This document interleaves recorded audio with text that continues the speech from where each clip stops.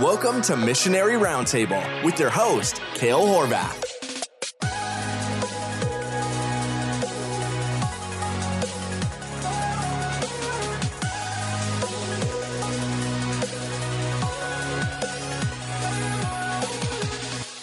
Welcome back to Missionary Roundtable. My name's Cale Horvath. I'm a pastor and missionary, and I'm your host. Excited to have you guys back again. This is the podcast where we discuss the Great Commission and international missions and everything around and surrounding the strategy that we can have and our practice and our life in regards to the Great Commission that the Lord has given us with reaching the nations for the gospel. And so I'm glad to have you guys back. This summer, we are continuing our conversation with pastors and missionaries about the Great Commission. And today I'm excited to have on again, for the second time, my friend and pastor, Jeff Bartell. Hey, how you doing? Hey, man, great to have you. Jeff was on the very first season of Missionary Roundtable. If you haven't listened to the first season, you need to go do that after you listen to this one. Jeff was actually in the very first episode, so you can go back and find season 1, episode 1. The episode was called Preparing for the Field, and Jeff did a great job of just laying out it was 10 or 15 practical things you can do if you want to be a missionary, things you can do right now to start preparing your life for the field. It was a great episode. Pastor Jeff was a missionary to Albania for 14 years. He was, I'll say that, we'll get to that in a minute, the former senior pastor of First Baptist Church. That probably sounds weird to you, Jeff. It really does. I was the former senior pastor. Well, okay, we'll clarify. Go ahead. He's recently transitioned to a new role at First Baptist. So he didn't leave First Baptist Church. Would you like to elaborate on that? Is that okay? Well, while we're here, I mean, it's not that big a deal. But again, thanks for having me. This is a lot of fun. But absolutely. So 14 years church planting missionary in Albania, 12 and a half years senior pastor here at First Baptist in New Philadelphia, Ohio. And just last month, made the transition, handing over the leadership senior pastor position to Troy Stogsdill, who was our executive pastor and very, very capable to take the lead of this church now, because we together for years have prayerfully considered when the timing and opportunity might be right for me to be able to step aside from that role so I could dedicate more time specifically and solely towards missions and education, Christian education. So my new role is specifically being the missions pastor. We have a lot of missionary endeavors that we're involved in, having recently sent you, Cale, obviously to Hungary. We recently started a church in central Ohio. We've got a lot of other guys about ready to finish our Bible Institute. That requires a lot of time. So dedicate more time to the training and sending of families to start new works in new places. That's my new job title. I'm just barely getting started now. So how do you what's the title? Associate pastor of missions and Bible college. Pastor of missions and education. And I guess maybe it gives you a little bit more time to do your other favorite job as the host of Theology Roundtable, the very prominent and popular podcast. It is. Which is a spin-off. It's oddly popular. Yeah. It's oddly popular. Yeah, in a niche. We never anticipated. Yeah, in a niche conservative theological audience way, it's actually a popular podcast. Praise the Lord. Yeah, so we've been going 2 years. Yeah, that's crazy. At the end of the first year, we had roughly 50,000 downloads, and thought that was just amazing. At the end of the second year, we're totaled. We just passed the 150,000 downloads. So year 2 doubled download numbers over year 1. And, all 50 states have had at least one download, and 50 plus countries around the world. And we get regular listener mail saying that they're interested or disagree sometimes with things that we talk about, but we have a lot of fun, and it has been a lot of fun to do that, and never anticipated the widespread listenership that we have. Yeah, no, I don't think, I don't know what we anticipated going into it, but I just always knew that so I don't know if I've ever said this on this podcast, but I knew that it would be a good idea to do something like that, because when when I was younger and in the college age ministry, probably 20 or 21, when Jeff would have, I'm talking to the audience now. That's why I called you Jeff. Got it. I'm not talking to the third person. In Hungary here, if you're going to be very polite and formal, you actually speak to them. We have a formal version where you actually just speak in the third person to them, which is very strange. So if you want to be polite, you talk to someone as if they're not there. There's a random tidbit about Hungarian. So you just, Jeff. But when I was younger and Jeff would have a guest preacher or missionary into the church, he would have them over on Sunday night to his house and just have them talk. And he would invite the college kids over and just listen and ask questions about missions or whatever those guys were into. And honestly, half of the fun of that was just being a fly on the wall of the conversation between you and whoever that guest was. And so kind of the idea was like, man, if we could fabricate that, into a podcast to where the audience, that environment, right, was just a fly on the wall to listen to, you and Troy and Brett talk about theology. And that was kind of my idea with the missionary podcast thing too. So this is a spinoff of Theology Roundtable. Was just have missionaries and pastors talk about the field in a candid way that maybe sometimes missionaries don't feel like they can be that candid because they're worried about support and whatnot. Sometimes, justifiably so sometimes. And so hopefully you guys have benefited through that listening to this. Today, I want to talk to Pastor Jeff, kind of springboarding from our first conversation in the last season when we talked about preparing for the field. You told a few stories about, you kind of landing on the field. But really, I want to talk about just how does one plant a church when they go to the field? And specifically in this context, foreign mission field, but, certainly there are domestic church plants as well. But let's just do it in story form, Jeff. When you first landed on the field, you were 30 years old. You had several years of training and experience at your church in ministry. You were single, and you landed in post-communistic Albania. Right. What was that like? Well, it was crazy. Everything that had to do with the circumstances of my moving to Albania. 1992 was the year, and it was like December of 91 when the country first opened their borders, like the last of the Eastern Bloc European communist countries to open up to the West. Mm-hmm. Everything about the circumstances of me going permanently and landing in Albania as a bachelor in August of 92 goes against all the principles that we typically would set as parameters and filters and standards, for sending somebody out. Like, my situation was just very unique. And so, for example, I went on this trip for a 2-week mission trip just to see what God was doing with my pastor and a few other men in early July of 92. And while I was on my 2-week mission trip, felt like, this was the time God was calling me to stay there permanently.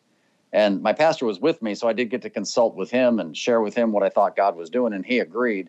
But typically, as a pastor, I think if a young man is on a mission trip and his emotions are high and he's just caught up in the excitement of it all and says, God's called me to stay here, my typical response would be, yeah, no, sorry. We're going to go home and pray about it for a while. Those crazy 90s. Yeah, you were 30. Yeah, okay, go ahead. And I was not maybe my pastor's favorite guy in the church. Let's just let him go. We're going to have a win-win situation. We could send a missionary. We get Jeff gone. If it works, we get credit for it. If it bombs, we could kind of say we knew he was a loser anyway. No, I'm kind of kidding. Kind of kidding, right? But no, I mean, it really was a unique situation, and sure. I felt like God was doing something. I actually had been preparing and praying for that for years, and he knew that. And I had finished the training available to me, and he knew that. And I just thought the timing was right, and he agreed. And so I went home. I was on my 2-week vacation from work. I was working at the time at a chemical plant as an engineer. Mm-hmm. And I went back and quit my job. And within about 4 or 5 weeks, I had sold whatever stuff I owned and was on my way back with a one-way ticket. And so here I am landing alone, something, again, you wouldn't typically do. You wouldn't send in a single individual without a family, without a mission board, without a mission team, without an existing national pastor or someone somewhere on the ground to receive him. I was what I've sometimes referred to as kind of the cash equivalent of, being helicopter dropped in the jungle. Like, here you go. I didn't speak the language. I didn't really know anything. Arriving at the Tirana airport in the 1990s might have been like being helicopter dropped into a jungle. Right. It was kind of crazy. And so without going into a lot of those details, it was super hard. And the country was very, very poor and there was very little available. Like, I can legitimately say, this is a great claim to fame for me. So everybody listening, you ready? I arrived in Albania before Coca-Cola. Wow. So, there you go. I dare you to find a place in the world that you can get to that Coca-Cola hadn't got to yet. So, for example, I arrived before Coca-Cola. When I first got there, really, it was just becoming quote unquote capitalistic and open. There's no real private enterprise. So There was still people waiting in line for bread and stuff. Mm-hmm. Right. So that was tough. And I lived in a children's orphanage for a short period of time. And then I rented a room from an Albanian family who didn't speak any English. And I was studying the language and stuff like that. And we'll get into the actual church planting stuff in a minute. But basically, a lot of these challenges were surrounded around just trying to survive by myself in a new environment, not being able to talk to anybody. Sure. Well, and so all of that, all things considered, the emotions of just leaving, your family, your friends, your church, and going to a foreign field, not being able to understand anything, I can identify, oddly enough. Did you feel overwhelmed just with this idea that there's this giant nebulous amount of things that I need to accomplish, things that need to get done? Of course, not things that can be done immediately, but where do you start? Do you just feel overwhelmed with, should I start this or start on that? Or it was ridiculously overwhelming. And so the interesting thing about the Albanian phenomena, if I'll call it that, the evangelism in early post-communist Albania, was that the people were so closed off to the rest of the world, they were actually very curious about anything that came from the outside world. Because I was one of the first, I would say this, I was among the first wave of foreigners to enter the country. Mm-hmm. So, just having a foreign-looking face drew attention and interest. And the Albanian people are very kind and hospitable and all that. And so literally just started immediately getting involved in ministry with a translator. And we maybe joked about this in the previous year's podcast. I don't remember. I've told this story a million times, but my translator ultimately became my wife. So this pretty young girl that was a college student translated for me. I hired her and ultimately married her. So anyway, she would go with me and we would, do ministry. And of course I would just be speaking English. We literally just went up and down these government owned, communist country, government owned apartment blocks and up and down the stairwells and knocking on doors and asking them, if we could share the gospel. I mean, I didn't even have to come up with some corny way to try and share the gospel because they were so curious about any foreigner finally showing up in their country. When one knocked on their door, they were so excited to see me. They were like, please come into my house and wait for a second. I'm going to call all my cousins first or whatever. And then I'd go sit in their house. And of course, they're super hospitable. They'd bring you, something to eat or drink or whatever, just a snack, a plate of fruit, a Coca-Cola. Well, not a Coca-Cola, not a Coca-Cola, but whatever they had. Yeah. Anyway, and then they would say, tell us something about the outside world. Right. And I would be like, well, that's very interesting because I actually came here to tell you something. Yeah. Whatever. And I'd share the gospel. From the Lord. Right. Yeah, literally. And so it was kind of it really was all about timing. But I just was in the right place at the right time. Now, in order to be at the right place at the right time in history for that country and that people, it meant that I had to have been willing to relocate under those extreme circumstances, alone, all that stuff. Aligning yourself with the will of God and the plan of God in your life so that you would be sensitive to him moving you to where he was working. Yeah.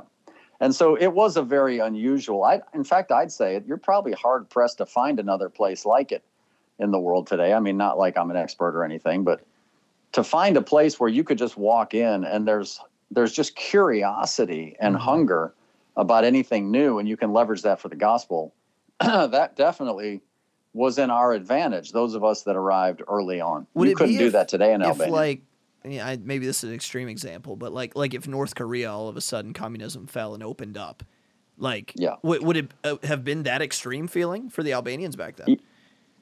Yeah, in fact, that's actually a great example. I've always said, in fact, North Korea is one of the countries that I really pray for. I probably will never go. But North Korea would be the Asian mirror image counterpart of what Eastern European Albania used to be. Wow. During all those years of the Cold War and all that kind of stuff. And so as closed off as North Korea is, and whatever the audience has studied or knows anything about North Korea, it's a larger country. It's, it's a stronger military country and that stuff. But Albania is also a small country. But as closed as North Korea is how closed Albania was. And so the people on the inside of North Korea today probably have very similar, very limited contact with anybody on the outside, if at all. And so if and when that border ever opens, then the most logical missionary force would be South Korea. Sure. Right? Very Christianized nation who already understand the culture and language. They could just go in. So that's what I pray for. But that's actually a really good comparison. That's how Albania used to be. What was it like, the spiritual state of Albania back then? Like, obviously, so we had your brother-in-law, Arion, on an episode this season. I don't know if it aired before or after this, but in this season of Missionary Roundtable, we have Arion, who's a native Albanian, and he speaks a little bit to this. But for you as an American going into that, just as an atheistic nation, what was that like? So it was a very spiritually dark situation. And the people came out of a real atheism. Like they didn't believe anything. They were trained to be Darwinist, Marxists. And so anybody who considered themselves intellectual, you had to be an atheist. And if you tried to consider anything else, that was just considered a crutch and a weakness of mind. Yet, on the other hand, the younger generation, the college kids and whatnot, the high school kids, and that was the population, the demographic that was open to and interested in hearing the gospel, hearing something new. A little more progressive thinkers, younger, thinking about change, thinking about new things, not always just necessarily believing, what the older generation trained them all their lives or whatever. Yeah. So we found the good soil for the seed of the Word of God, mostly in the high school and college students, because they were interested in something new and something that, would have been from the outside world that might be different. And so, again, Albanians are very hospitable, so you could get an audience and people would politely listen. And some might even, like if you were the type of evangelist that pushed for a salvation prayer on the spot, I mean, you could get them to do it, but did they really understand? Sure. And I'm not trying to advocate for or against that method. I mean, let the Lord lead you. I'm just saying that there was a lot of people that prayed prayers with us that really never understood what they were doing. But there was a lot of people that did pray prayers with us after hearing the gospel just one time. Wow. That legitimately got saved, one of which is my wife. Yeah. She heard it once, she got saved. Some of the guys who are now pastors in Albania, they heard the gospel one time, they believed it, and they got saved. They didn't need to hear it 25 times. Yeah. I mean, it just depends. But because there was just a curiosity so in one hand, the advantage of this atheism was that they weren't ingrained in some existing religious tradition that was false. Like you didn't have to deprogram out, the false teachings of Catholicism or Eastern Orthodoxy or Islam or Buddhism or whatever it might be.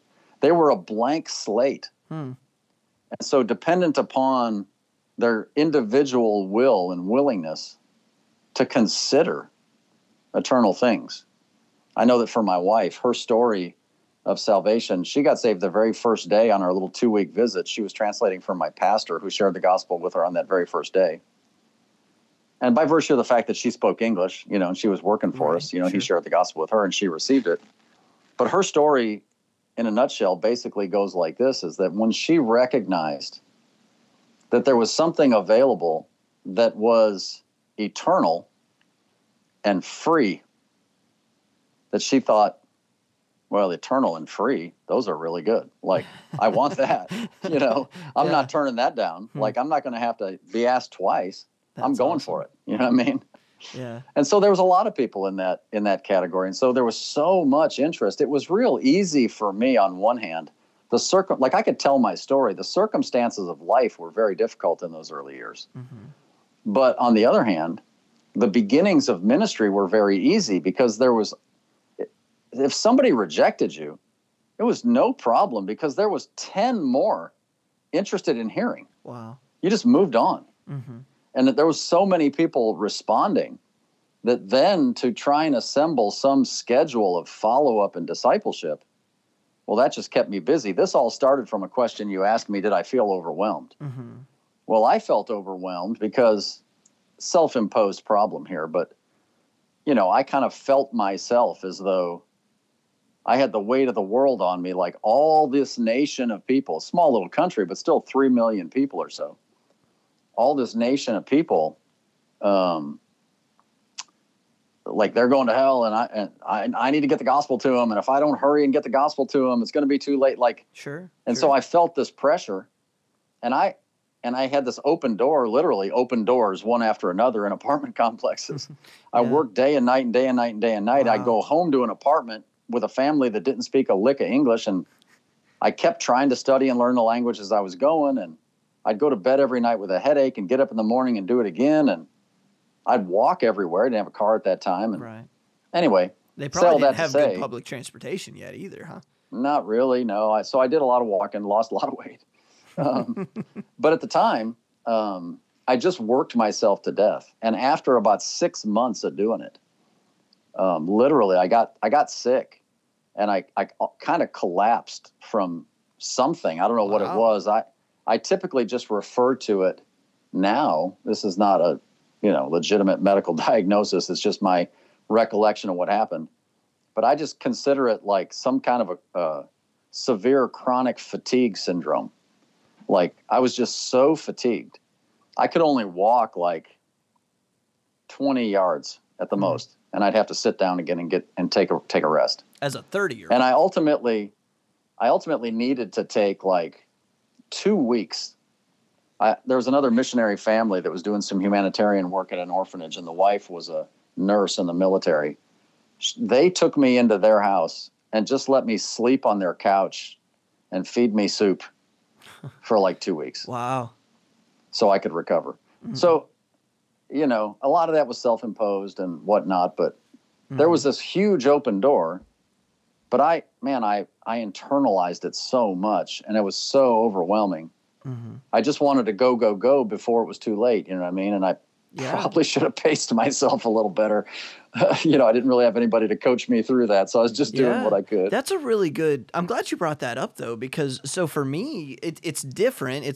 It's not the same in that like you get here and then people are just swarming you, to hear the gospel. That would be an awesome problem. Right. I wish I had that. But just in a different way, just so, I have my family here, and then it's a difficult language, and then I'm trying to meet with people, and I just feel I burden myself, and I feel overwhelmed sometimes that I can't take time off. You know what I mean? Like I have to keep going because there's little old ladies in America giving their 2 mites so that I can be here to get the gospel to these Hungarians, and praise the Lord for that. I actually sincerely believe that. I do. But then sometimes I feel like, man, can I take time for me? And so how did you figure that out the hard way as far as how important rest was?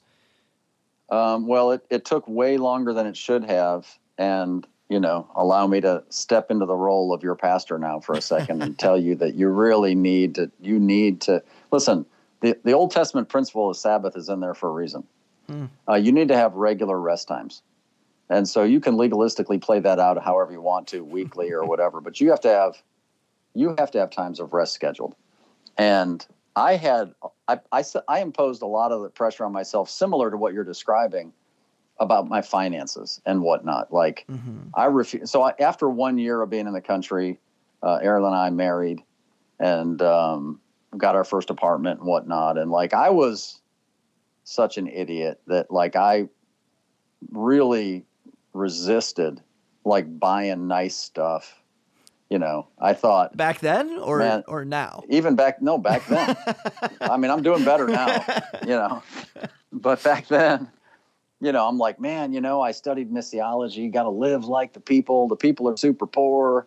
We're going to live super poor and all this kind of thing. And, we needed stuff. And I was like, man, this is God's money. I mean, we can't be spending God's money on like a nice couch. I mean, you can't buy a nice couch. You could have a junky couch and still have a place to sit or whatever. I mean, it didn't matter what the detail was. So, and, not taking days off and not taking time off, it really did. It broke me. And, that 6-month period caused me to realize, look, to be fair, in Albania, there wasn't fun things to do. Like there wasn't recreation. The country was just suffering. Yeah. So there wasn't it's not like people had good jobs and they had their weekends off and they could go fishing. Sure. I mean, you just didn't have that stuff available. So, to rest just meant you're just not going to work today. You're just going to hang out. So you could go to the park. You could go to the park and you could sit by a lake or something and read or take a walk or just relax or something. Very few even restaurants to go to. Like literally it was a level of, third world development that it was almost unknown in the continent of Europe anyway. And anyway, so, ultimately I had to create a balance where I recognized that, and by the way, eventually this word got back to my pastors and stuff, and they rebuked me in love, saying, you're an idiot. Take care of your wife, take care of your family, do what you need to do, keep your, buy things. The idea is, I mean, the woodsman can't chop down as many trees if he doesn't take time to sharpen the axe. That story. So you've got to be able to do that. And what was, I remember some stories about your first apartment that you made Erla live in.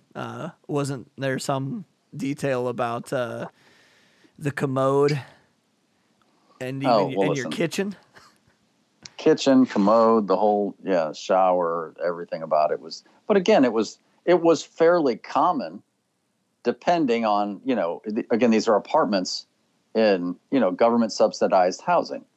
So there was various levels, of facilities, but a sit down ceramic toilet was not common in early Albania. They had what we called the Turkish toilet that you just squat over. Wow. And that was common and that was fine. I had to get used to it, but the Albanians were used to it. But that's what the house had. The shower, they really took a step up. This apartment had decided to install that fabricated a big aluminum box and attached it to the wall so that when the water was on for a couple hours a day, you could fill this big aluminum box on the wall with water, and it had an electric heater, like those things you could stick in, they used to have, you could plug in the wall and you stick in your coffee. It's like a little resistance coil, or whatever, and it would heat up something. You just have a little This was like element. A giant resistance coil. Like, don't be standing barefoot on water when you plug it in or something, but so it had this resistance coil and a wire coming out of it that you had to literally plug in a wall. And then, you just have to gauge when you thought the water was hot enough and then unplug it. Yeah. And then you could open up a valve and there would be a little shower head that would drip on your head real slow and you could kind of take a shower. If you left it on too long, it'd be scalding hot, whatever. There was no hot and cold mixed water of a boiler that, none of that stuff was available. And there was no kitchen indoors. So we had the balcony off of our apartment, little narrow balcony, had a sink, little single, like small like what you would consider in like a small bathroom, single little sink. That's it. And it just had a spigot for cold water. That was it. Wow. But it had a couple of plugs out there.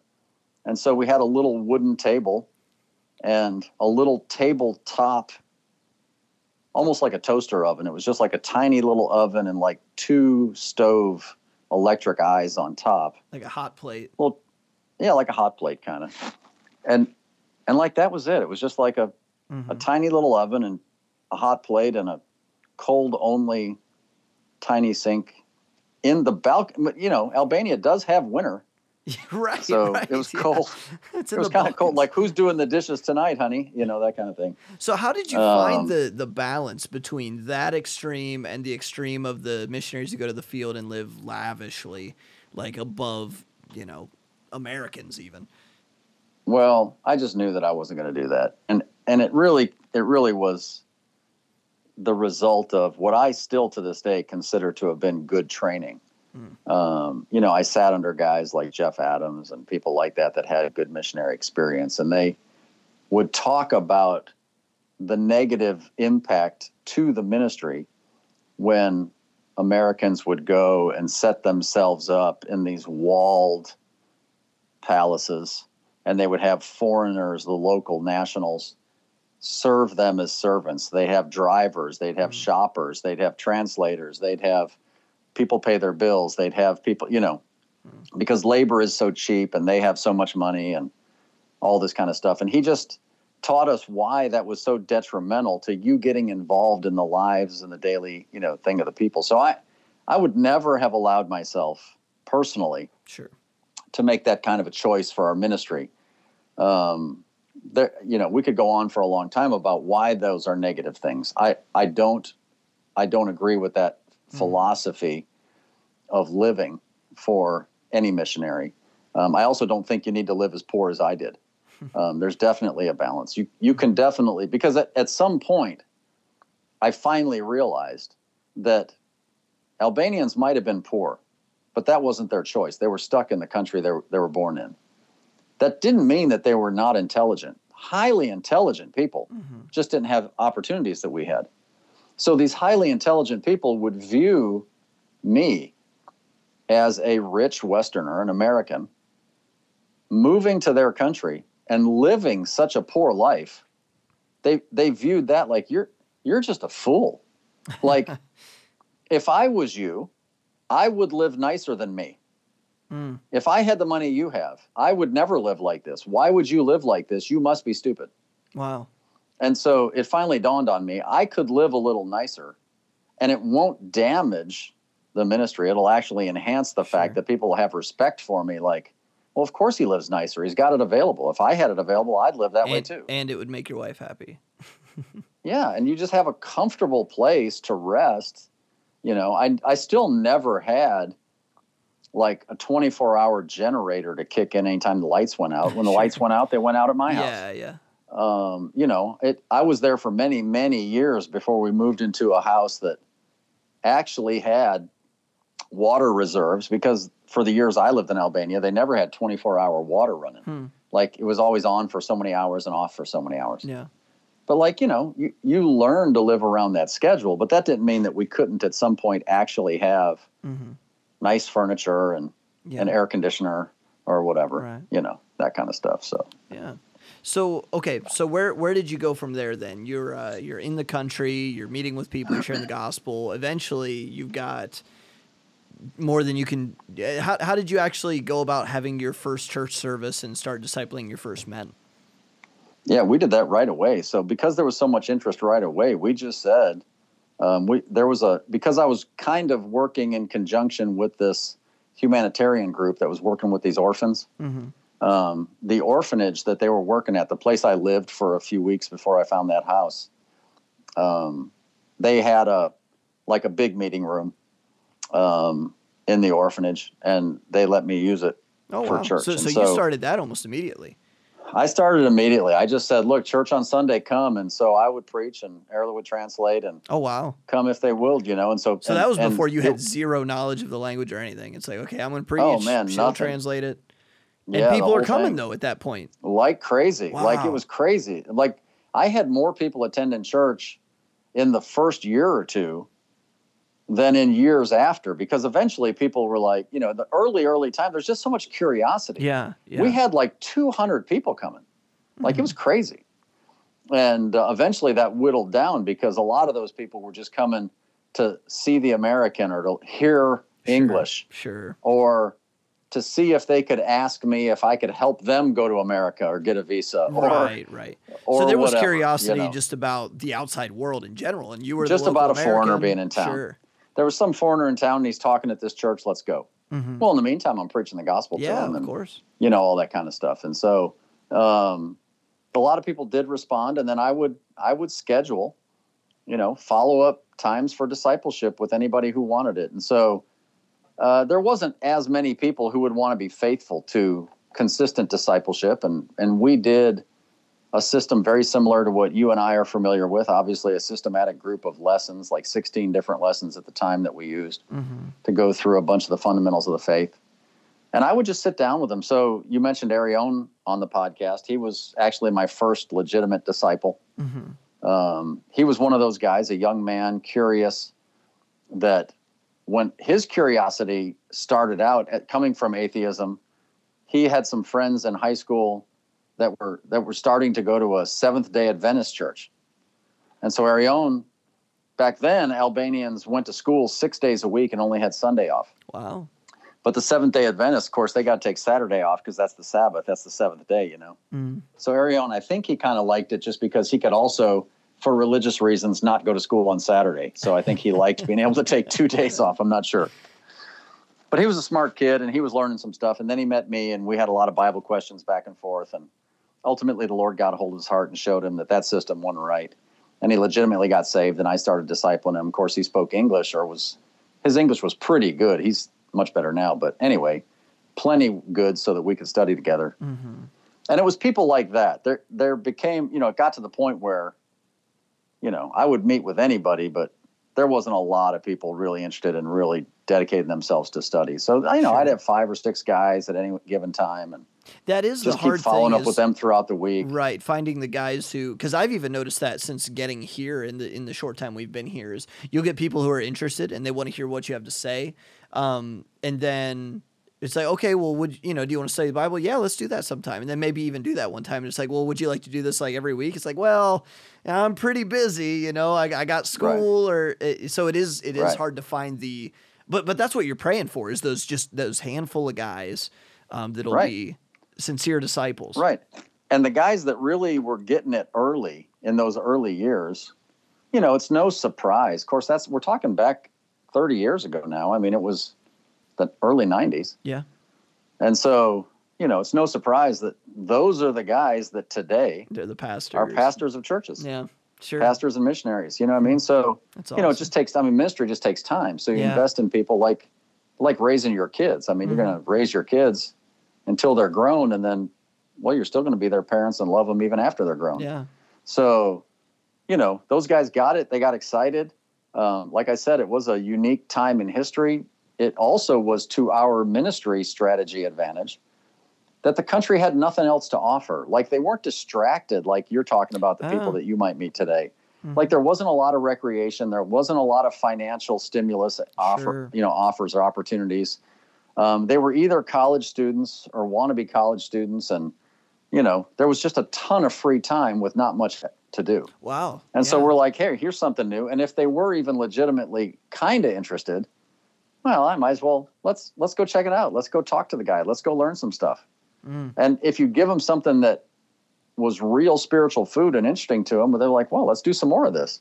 So we had in the early years, I mean, there was some legitimate spiritual fire and hunger among the people. They were like reading through their Bibles every year, multiple times a year. They were challenging one another to do stuff like that and go witness to their friends and bring them to church. Like, yeah, that's awesome. It took time for the Western world's wealth to make it into Albania, to then distract the Christians away from the Lord. Yeah. You know what I mean? To make the world that more like it is that we understand. Right. Because you're right. Living in like Budapest, 2 million people. There's so many things that you can go do. Right. I mean, it's just in some aspects, it's just like living in either Western Europe or an American city. Right. But yeah. So that's really cool. So you start discipling guys. You're already meeting for church on Sundays. How long did it take you to feel like, you're an Albanian, you speak the language, like to a point to where you aren't laboring to understand and to speak, and you actually felt like you were a pastor of a church?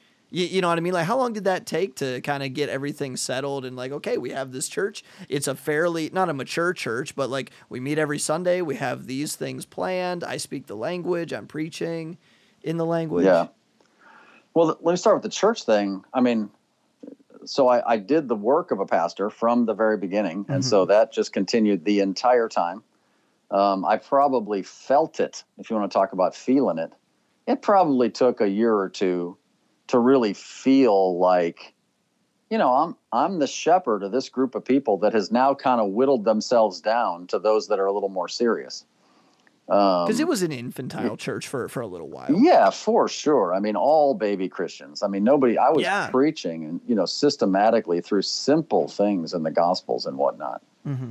And so, all that stuff just to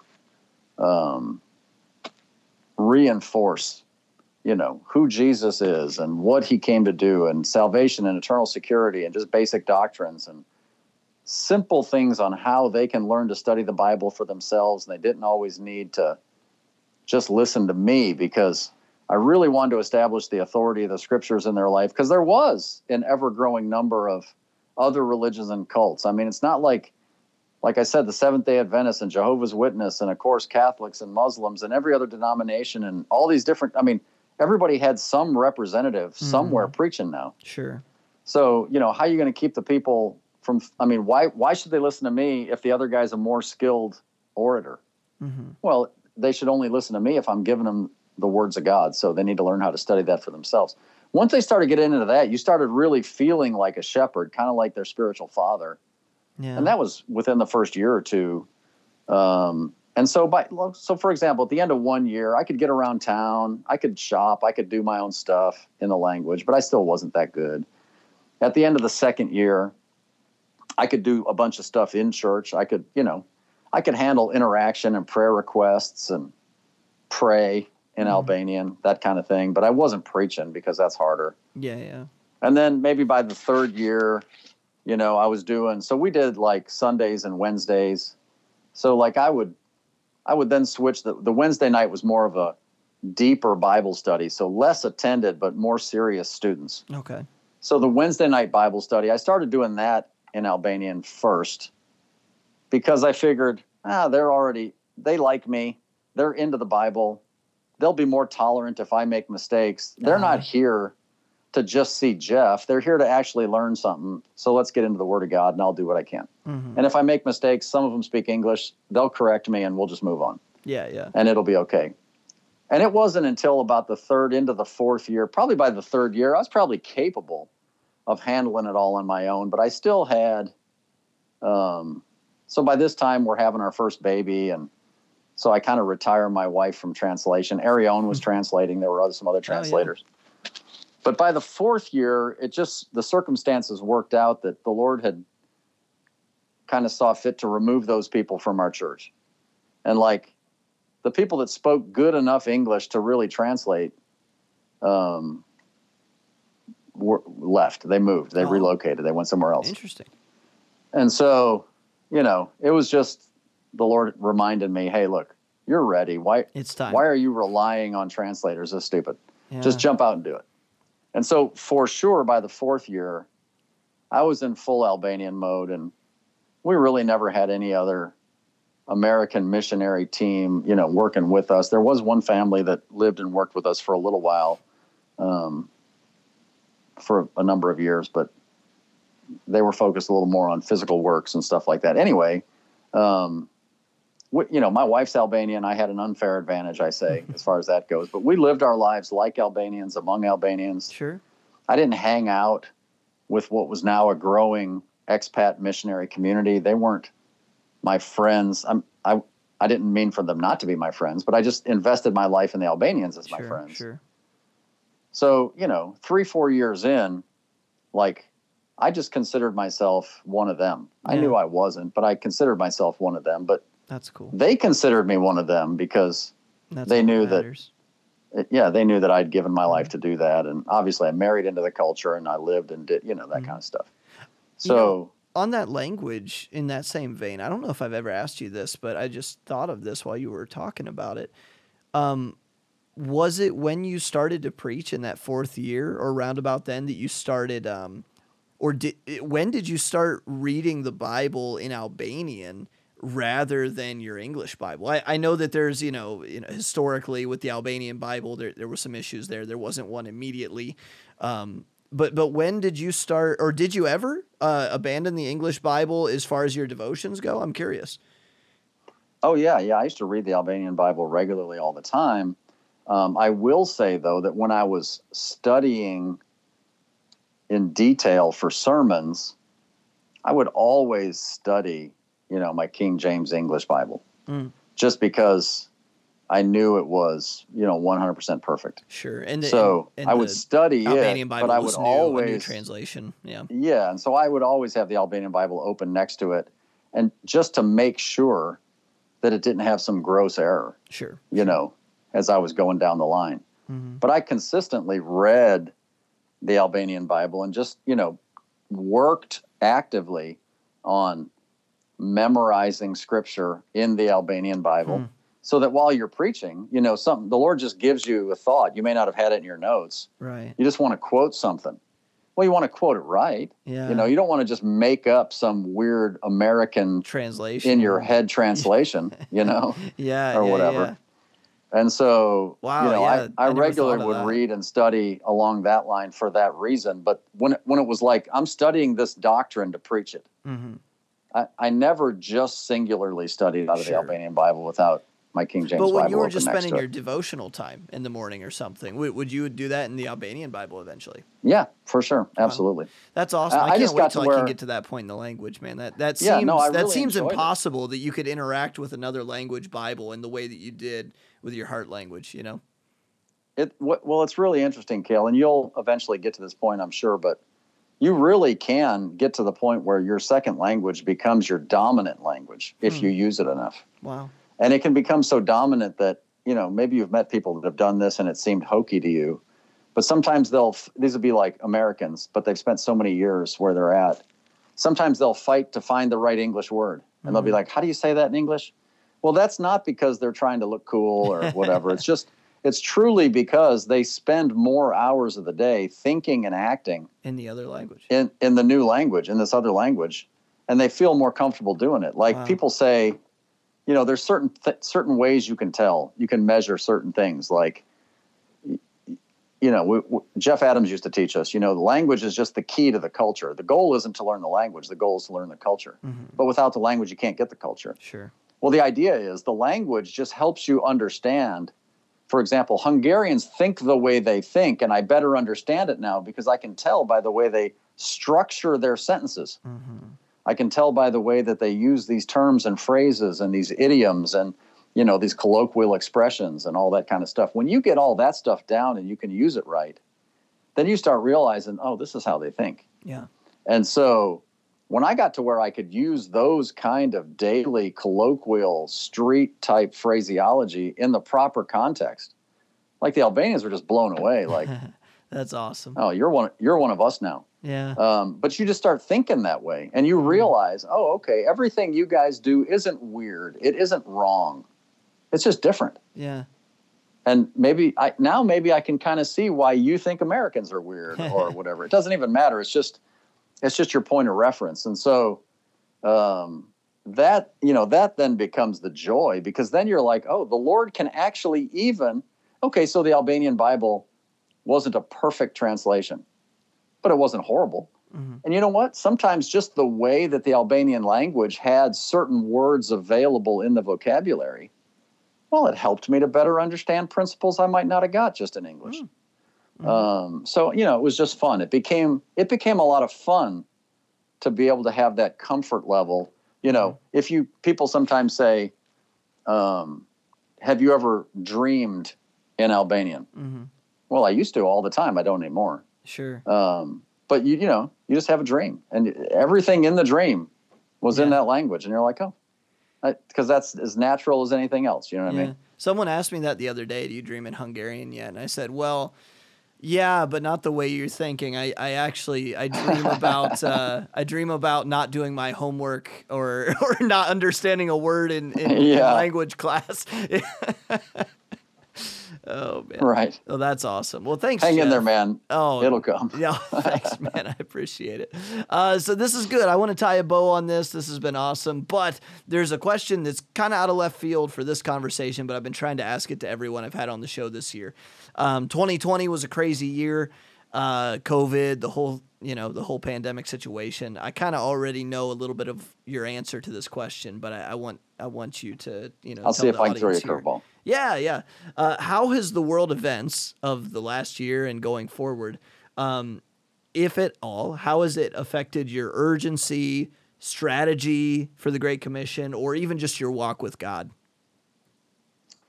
Oh yeah, you know my answer to this one for sure. Then, So I've been getting some really good answers though. It's been really good to hear from all over the world. Episodes. Yeah, I'm sure that'll be fantastic. I actually am a very strong believer in what I consider to be the setting in place of the events of the end time, and so we believe in a pre-tribulation rapture and premillennial return to Jesus Christ and all that sort of stuff. Mm-hmm. Anybody who really understands the Bible, I think, would have to agree. I'll just say that out loud. This is Theology Roundtable. Jeff's starting to come out now. Yeah, I can't help it. Anyway, I actually believe that what the Bible does reveal, and when the Bible speaks prophetically, it speaks in generalities. So that's why, for centuries, people try and guess, and nobody guesses exactly right. Mm-hmm. And I could be accused of being just the next guesser who could be wrong. I get it. But I think there's certain timelines in the scripture, and I think those timelines point to a very near time, date, and coming of the Lord Jesus physically, which then you'd have to take away the tribulation prior to that. Sure. I think that certain strategies of how in the world is there going to be this great deception and ruling the whole, how could the man of sin step up and rule the whole world? What is the thing that would bring the whole world together in a one world socialist governmental structure? And so what I have observed is that, COVID, biological weaponry to place fear in the heart of man is, if not the ultimate strategy of the devil to set up the end, it sure is a really good test case. And if the devil wanted to use something to test how effectively could he control, not just Americans or not just a region of the world, but the entire global population with one sweeping event. Yeah. Well, COVID sure was a really good test case. Now I'll let the listeners decide, what you pick for yourself, whether you think that this was intentionally man-made and propagated as weaponry or whether it was naturally occurring and the devil just said, oh, that's handy, I think I'll use it, or whatever. Yeah. But whatever the case might be, I believe that we are in the very last days and the very last minutes. Mm-hmm. So therefore, all I seem to ever think about and all I seem to ever talk about and conclude messages that I preach about is we have to be about our Father's business. We have to. And I think it's the grace of God. Like, it's all about evangelism to me, like discipleship, of course. But man, we've got to get the last few guys in the boat before it's too late. Amen. And it could be too late any minute. And it could be too late between when we record this today and when you air it. I mean, who knows, right? It could be that spring, soon. Right? Yeah. And so, we've just got to run to the finish line. And I think it's going to get harder before it gets easier. I think that the pressure against the churches, against missions, look, COVID made it almost impossible for anybody to travel internationally. You know how hard it was for you to get into Hungary, Europe especially. It's really hard to send traditional missionaries from the West to the rest of the world anymore and to get a missionary visa to go there. soon enough, I anticipate it'll be hard enough for us to send money internationally to support missions. Could be, yeah. And then all that's going to be left is just for the devil to come straight up and shut down churches. The governmental structures and all these executive orders and all these ways. I mean, there's just so much stuff going on that it's just a matter of time. Whenever the Lord allows and whenever the timing's right, the man of sin can pop up and establish, is the COVID vaccine the mark of the beast? Everybody likes to argue stuff like that. Well, no, it's not the mark of the beast. And so, if you get it or don't get it, according to your conscience, get it or don't get it. I don't care. It's not going to send you to hell if you're saved. You're fine. The point is, it's a good forerunner. It's a good example of the kind of a thing that the devil's getting the world ready for, that the whole world will sign up to take something in the fore of their head or their right hand. Yeah. That will be a mark that ultimately... to do anything. Right. Which and we're already seeing. So, especially in Europe right now, there's, certificates that you have to provide. Yeah, vaccination passports and all that kind of stuff. It's happening. Right. And so all this stuff is going on and really sets up the time of the end. For me, it sets up the urgency like, look, I'll be 60 this year. And I'm not worried about my 401k, which isn't really strong. I'm not worried about it. We're going to run to the finish line. That's what we're going to do. Sure. And I had a health scare here this last month or so ago, and it was a weird little event. It should have been a simple procedure. It turned out that, I had a very dire circumstance. I could have lost my life. They saved my life in the hospital. It was amazing. Okay, that could have been the end, but it wasn't the end. The Lord saw fit that I got time still ahead of me. Well, I say all that to say, for me personally, you asked me the question. It just reinforces to me, man, the time is now. When the Lord's ready to take me, the Lord will take me. If he's not ready to take me, he's not going to take me. And nothing else really matters. All that really matters is just to get the gospel out to the nations however we can. We may need to adjust, and this is going to be part of my new job description, to prayerfully consider, at least in the First Baptist Church context, how can we be as strategic as possible to help the gospel get around the world if we can't do it in a traditional missionary way, for example? Sure. Maybe in a vocational way, maybe in other ways. That might be an interesting podcast for you. Yeah. But this is the kind of thing. But there's no question. I've never. Oh, I was going to say this, and I'll finish. I actually believe that this whole deal with COVID in 2020 and now into 2021, I think it's the grace of God. I think God's being very gracious to all of us, giving us what I will consider one last chance. We've all been warned. We've all read about prophecy. We all know. So if you're lost, the Lord's given you one last chance to get saved. Yeah. If you're saved and you've been kind of a deadbeat Christian, the Lord's given you one last chance to finish strong, even though you've wasted a bunch of your years. And if you've been a faithful Christian, well, don't cave now because you're almost to the finish line. Amen. And so the Lord's like, man, stock up the rewards, go for it while you can. It's not going to be easy, but man, read about the rewards to the overcomer in Laodicea, and you'll be glad if you became one of those. Yeah. So I believe we're at the end, and I think we should run. Yeah, I think that's a really good perspective to have, Jeff. Thank you for that. I couldn't agree more. For me, it's just been about, even the perspective I had, maybe not perspective, but just the goals I had when we would arrive on the field before COVID, have just shifted. Maybe I am praying. It would be really cool to see a giant revival in Hungary. But just given what I believe about the Bible, like you said, and what we're seeing in the world today, I'm kind of just praying for the gleanings. You know what I mean? It's like I don't know. I actually don't know if I will become fluent in this language before the Lord comes back. So what can I do? Sure. It kind of leads to, okay, what is your theology about the end times in the Bible? How does that affect your practice? And so that's really good. Thanks, man. I appreciate the whole everything you said. Occupy till I come. You can do that. Just do whatever you can until that day. That's out of your control. Absolutely. Yeah. Awesome. Thanks, man. Awesome. It's been great. Yeah. Thank you. I appreciate it.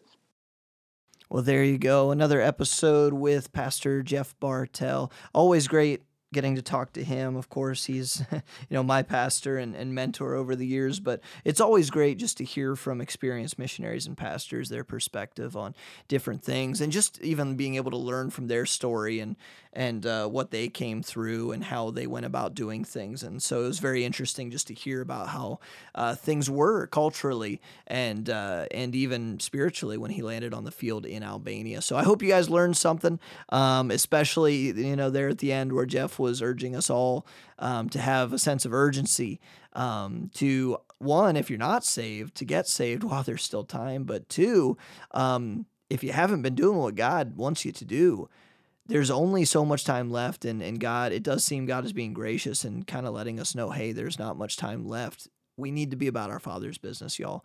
We need to be doing what we're supposed to be doing. So make sure you're doing that. Be involved in global evangelism in the Great Commission, and let's see if we can bring in the gleanings before the Lord comes and calls the church home. Thank you guys so much for listening this week. I hope to see you back here next week, same time, same place. We'll have another guest on here talking about the Great Commission. Thank you guys so much. We'll see you next time. God bless.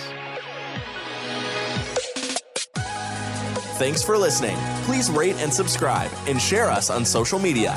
Also, please make sure to check out our other podcast, Theology Roundtable, at theologyroundtable.com.